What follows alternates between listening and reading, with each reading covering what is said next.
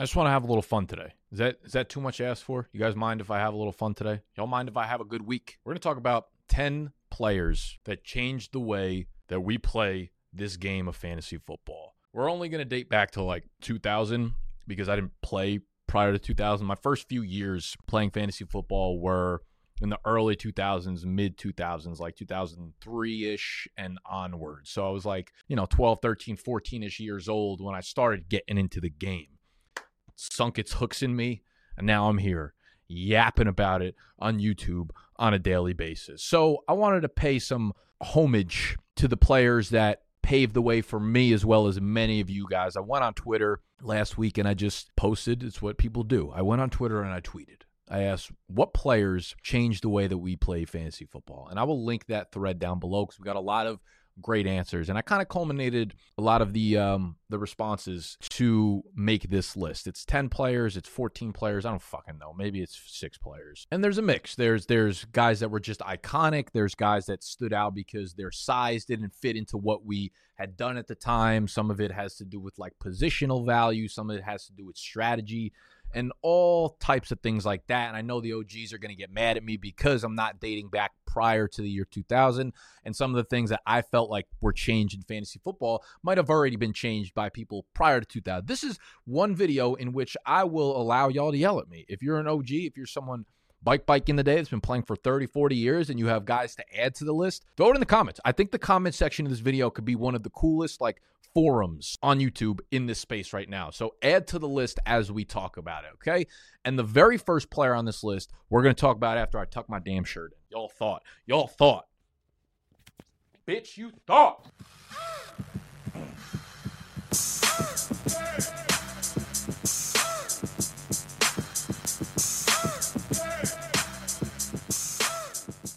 The very first player on this list, the first player that comes to mind when I think about standing out in fantasy football, the reason I play fantasy football, the reason I am an Atlanta Falcons fan is none other than Mike Vick. Legend, iconic, everything, okay? Probably my most frequently asked question. Anytime I open up a Q&A, an AMA, why are you a Falcons fan? I was born in Brooklyn, New York. I live in Manhattan right now. Why am I a Falcons fan? Because when I started watching football was the time when Michael Vick came into the league and he was the most electric athlete on the planet. He was must-watch football at the time. Fell in love with him and have just stuck with the Falcons since. That's why I'm a Falcons fan. He is half the reason I got into fantasy football to begin with. He is the first quarterback that ever ran for over 1,000 yards in a season. Now, if people who just started playing over the last 5 years went back and looked at Michael Vick's stats, it's a poor man's version of what Lamar Jackson gives us pretty much now. This is how things work, though. Over the years, over the 15, 20 years that things develop, athletes become bigger, stronger, fat. There's a lot more information at hand, right? A lot more dietary information, a lot more workout information. We know now how important sleep is. We know now how important a lot of things are, plus a lot of new technology for recovery and all these types of things that make athletes. That's why comparing athletes from era to era is a fucking useless conversation to have. Any athlete that's dominating the sport now would be the best player of all time had they played 40 years ago in the body that they have now, because they wouldn't have had that same fucking body. This is how progression works in the human race, all right? So don't fucking come at me telling me Michael Vick is not a legend because his statistics aren't up there. They were there at the time. God damn it. And then keto was invented. Still to this day, Michael Vick's 6,109 rushing yards, most of all NFL quarterbacks in a career of all time. Will obviously be snapped eventually. Lamar Jackson, Justin Fields, one of those guys will break it. But for right now, the GOAT. After his big rushing seasons, you fucking better believe he was a top 5 pick in one quarterback leagues. Was it a good pick? Absolutely not. But he changed the way we looked at rushing quarterbacks. He changed the way we looked at players at that position. And he changed the way NFL GMs looked at players at the position. Next guy up on this list is Wes Welker. We got a lot of tweets about Wes Welker and how he basically became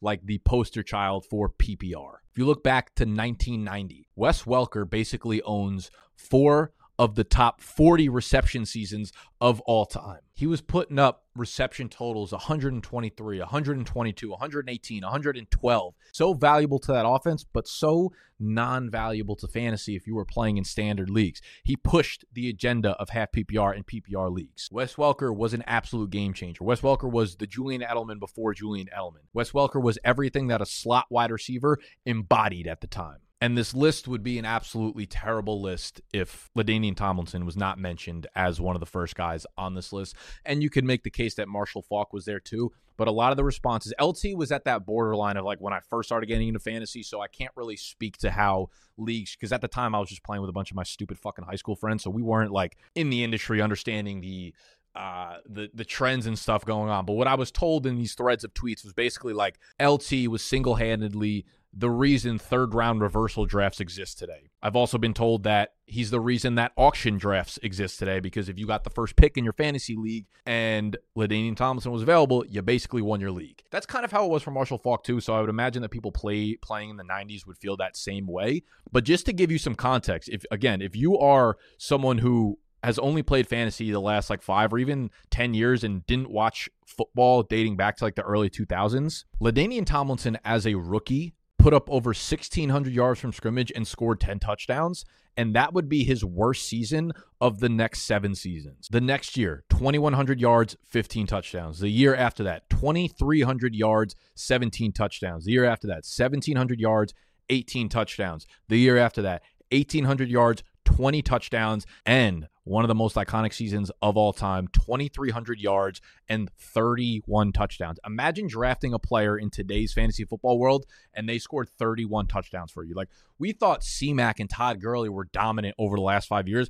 LaDainian Tomlinson was on a level that cannot be comprehended by the fucking Excel sheet nerds in the industry today. So I cannot verify whether or not he was the reason that auction drafts and third round reversals exist, but there is no chance in hell that I would deny that. That era actually was just like a workhorse era. If you go back at the stats and look at like rushing production, it's on a steady decline in terms of just like workhorse roles. Because you look at like Marshall Faulk, LaDainian Tomlinson, Priest Holmes, like the amount of work that these guys got in the early 2000s, it was like if you weren't putting up 20 touchdowns a year at that point, you weren't really that good of a workhorse. Now, if someone puts up a 20 touchdown season, they are without a doubt clear the 101 for the following year. I got a lot of responses on that thread about Travis Kelce. The question I was asking was not who are some awesome fantasy players over the last 10 years. It was who changed the game. There were Travis Kelce's before Travis Kelce's existed, and they were Antonio Gates, they were Tony Gonzalez, they were Rob Gronkowski. And the impact that they made, those guys made people draft tight ends in the first round. When everybody else faded the position, these were some of the guys that came in and actually forced first-round tight ends to be drafted. So Kelce, yes, he's been phenomenal for the last, 6-7 years of his career and will go down as one of, if not the GOAT statistically when all is said and done. But these guys did what Kelce did before them. And there might even be dudes before that also did it, but these ones were the ones during my lifetime that really made you think differently about the tight end position. Speaking of the tight end position, hybrid players, man. Anyone who's played the last few years, like Taysom Hill deserves his own slot on. I lost a fucking playoff game in a dynasty league one year because some asshole was able to put Taysom Hill in the tight end spot when he was starting quarterback games for the New Orleans Saints. And he put up obviously like 35 points that game. Lost my playoff spot because of that fucking start he had. Taysom Hill changed the way that people drafted him, but there were hybrid players before him. Ty Montgomery, Marcus Colston, CJ Spiller even got a hybrid label, Joe Webb. So these were dudes that some platforms, Yahoo, ESPN, gave the wide receiver / running back or wide receiver / tight end or quarterback / tight end labels and changed the way that we might look at a guy, right? Because he's not as valuable if he's just a running back. But now, if you could put a 10-carry, 3-catch running back into your wide receiver slot, now we talking. I think Darren Sproles and Danny Woodhead deserve a spot on this list. They were kind of like the Wes Welker of running backs, where they were fine on the ground, but they basically forced people to start moving their leagues to half PPR and PPR because they were so valuable as running backs in real life, but 90% of their production came through catching passes and being a dynamite receiver out of the backfield. So they opened up the third down back. They opened up pass catching backs to be relevant in fantasy football. And it was a beautiful thing to see. Arian Foster, if 50% of the reason I play fantasy football is because of Michael Vick, the other 50% is Arian Foster. Because when I started getting more serious about fantasy football, it coincided when, like, the first 5 years I played, I didn't know what the fuck I was doing. I was 12 years old, right? But when I first started getting serious about fantasy football, that was when Arian Foster came into the league. Now, some of you young guys might not understand the impact that Arian Foster had. This dude was 6'1", 230 pounds. He went undrafted in the NFL draft. His rookie year, he only played 6 games, 3 touchdowns, 350 yards. His sophomore year for the Houston Texans, he played all 16 games, 2,200 yards from scrimmage, 18 touchdowns, 84 targets, 66 catches. The next year, 1,800 yards from scrimmage, 12 touchdowns. The next year, 1,600 yards from scrimmage, 17 touchdowns. This guy opened the door to undrafted free agent running backs. This guy opened the door to understand the prototype of a player regardless of draft capital. This guy opened up the door to look at different things that you might look for in a fantasy player. Arian Foster, I remember picking him up before that sophomore year, right before the season started, and he's the reason why I thought I was good at fantasy football. I wasn't at the time, but he's probably the reason I make YouTube videos to this day. To this day! To this day! So Arian Foster might not have impacted a lot of people, but he impacted Arian Foster legitimately probably impacted my life, maybe as much as any human being on earth, which is really sad to say, but it's true. So Arian Foster's on there. 2 other running backs I want to throw some love to. Jonathan Stewart and D'Angelo Williams. We put out videos every day on TikTok doing NFL fantasy football trivia, and people love them. So if you're new to our brand and you're not on TikTok or whatever, I would go check that out. We also have a YouTube channel that does just NFL and fantasy trivia that you guys might also like, and we'll link that down below. And one of the trivias I pulled up, and there have been, I think, 26 teammate duos over the last 20 years, since 2000, that have rushed for 750 yards in the same season, right? The obvious ones over the previous years have been Jalen Hurts, Miles Sanders, a lot of quarterbacks in recent years. But going back earlier, it was impossible to find duos that did 1,000 yards or more on the same team in the same season. There are a few of them, but Jonathan Stewart and D'Angelo Williams were the first duo that opened up you to being I actually want to go ahead and draft 2 running backs from the same team. Not handcuff guys, not dudes that okay, this guy's kind of talented. Dudes that you were I don't care if Jonathan Stewart is the RB2 in this backfield. He will be the RB2 in my fantasy lineup, and you'll feel fucking good about it. Since 1985, Jonathan Stewart and D'Angelo Williams are one of just 2 running back duos, Brandon Jacobs and Derek Ward, shout out to B. Jakes, to run for 1,000 yards in the same season. It was beautiful. It was just beautiful. Who else do we got here? Antonio Brown, one of the few dudes, he was getting number 1 overall draft love in fantasy football drafts, which was kind of unheard of in the era that it was all running back. Everyone loved workhorse running backs, and especially being undersized. There weren't a ton of guys over the last 20 years that broke that type of mold and made you think differently about undersized wide receivers that are fast, quick twitch, and really good separators, right? The last 20 years had just been inspired by dudes like Calvin Johnson and Dez Bryant and Andre Johnson, Larry Fitz, Terrell Owens, Brandon Marshall, these bigger alpha type wide receivers. And there have obviously been other ones that were smaller size, but Antonio Brown was the clear number 1 receiver in the league for a good 5 years, and probably the number 1 offensive skill player in the league for 5 years. So he made fantasy drafts different, and he opened the door to the next generation of younger, undersized wide receivers that were wildly good separators. On that list, Deshaun Jackson. You can't go through a draft class anymore without someone comping someone to Deshaun Jackson. Oh, this guy's the next Deshaun Jackson. He was the definition of boomer bust type players when it came to draft analysis. He for sure opened the door for people to draft boomer bust type players, because he might go for 20 yards one game, but he might go for $120 and 2 touchdowns the next game, and you could almost rely on that happening every other game. This dude was one of the fastest players to ever play in the NFL. Super fucking exciting. You just couldn't get hands on him. Deshaun Jackson was a dude that changed the way we looked at boomer bust type players. And again, you just can't go through a draft class without thinking about who the next Deshaun Jackson is. People always go, oh, this guy's the next Tyreek Hill. And when they realize that's an absurd fucking comparison, their next come down is actually, he's not the next Tyreek Hill. He's the next Deshaun Jackson. And I wanted to throw whoever the first handcuff running back was on this list, but I really couldn't figure out who that might be.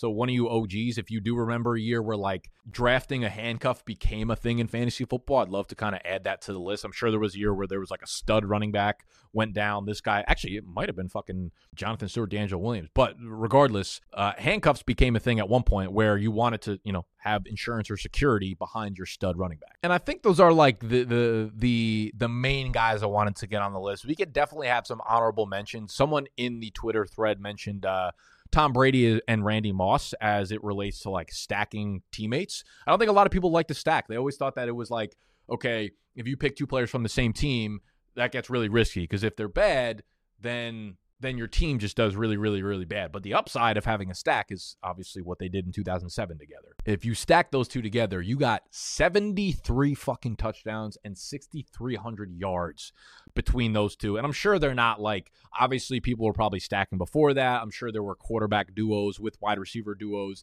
that were stacked. But in terms of like really capturing the upside statistically of stacking two players together, Brady Moss, I can't imagine there were a lot that came before these two that you wanted together on the same team. And now I can't fucking draft teams without thinking of stacking players. I think Jerome Bettis could get his way onto just like a fat running back that was an absolute wildebeest, like 250 pounds.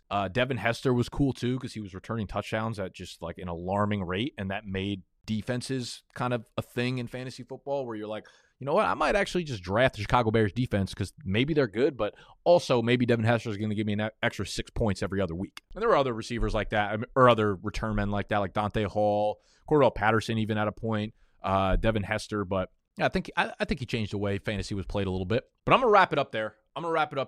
I hope you guys enjoyed this video. It was kind of fun to make. And if you have any other players that you want to add to this list, drop them in the comments down below. Let's yell at each other, but let's spread some positivity first, and y'all can do that by hitting the thumbs up button and subscribing to the channel. If you are new here, we're doing new videos pretty much every single day. Again, go check out the other YouTube channel as well as our TikTok, the DDG NFL Trivia, link down below. I love y'all, and I will see you tomorrow probably.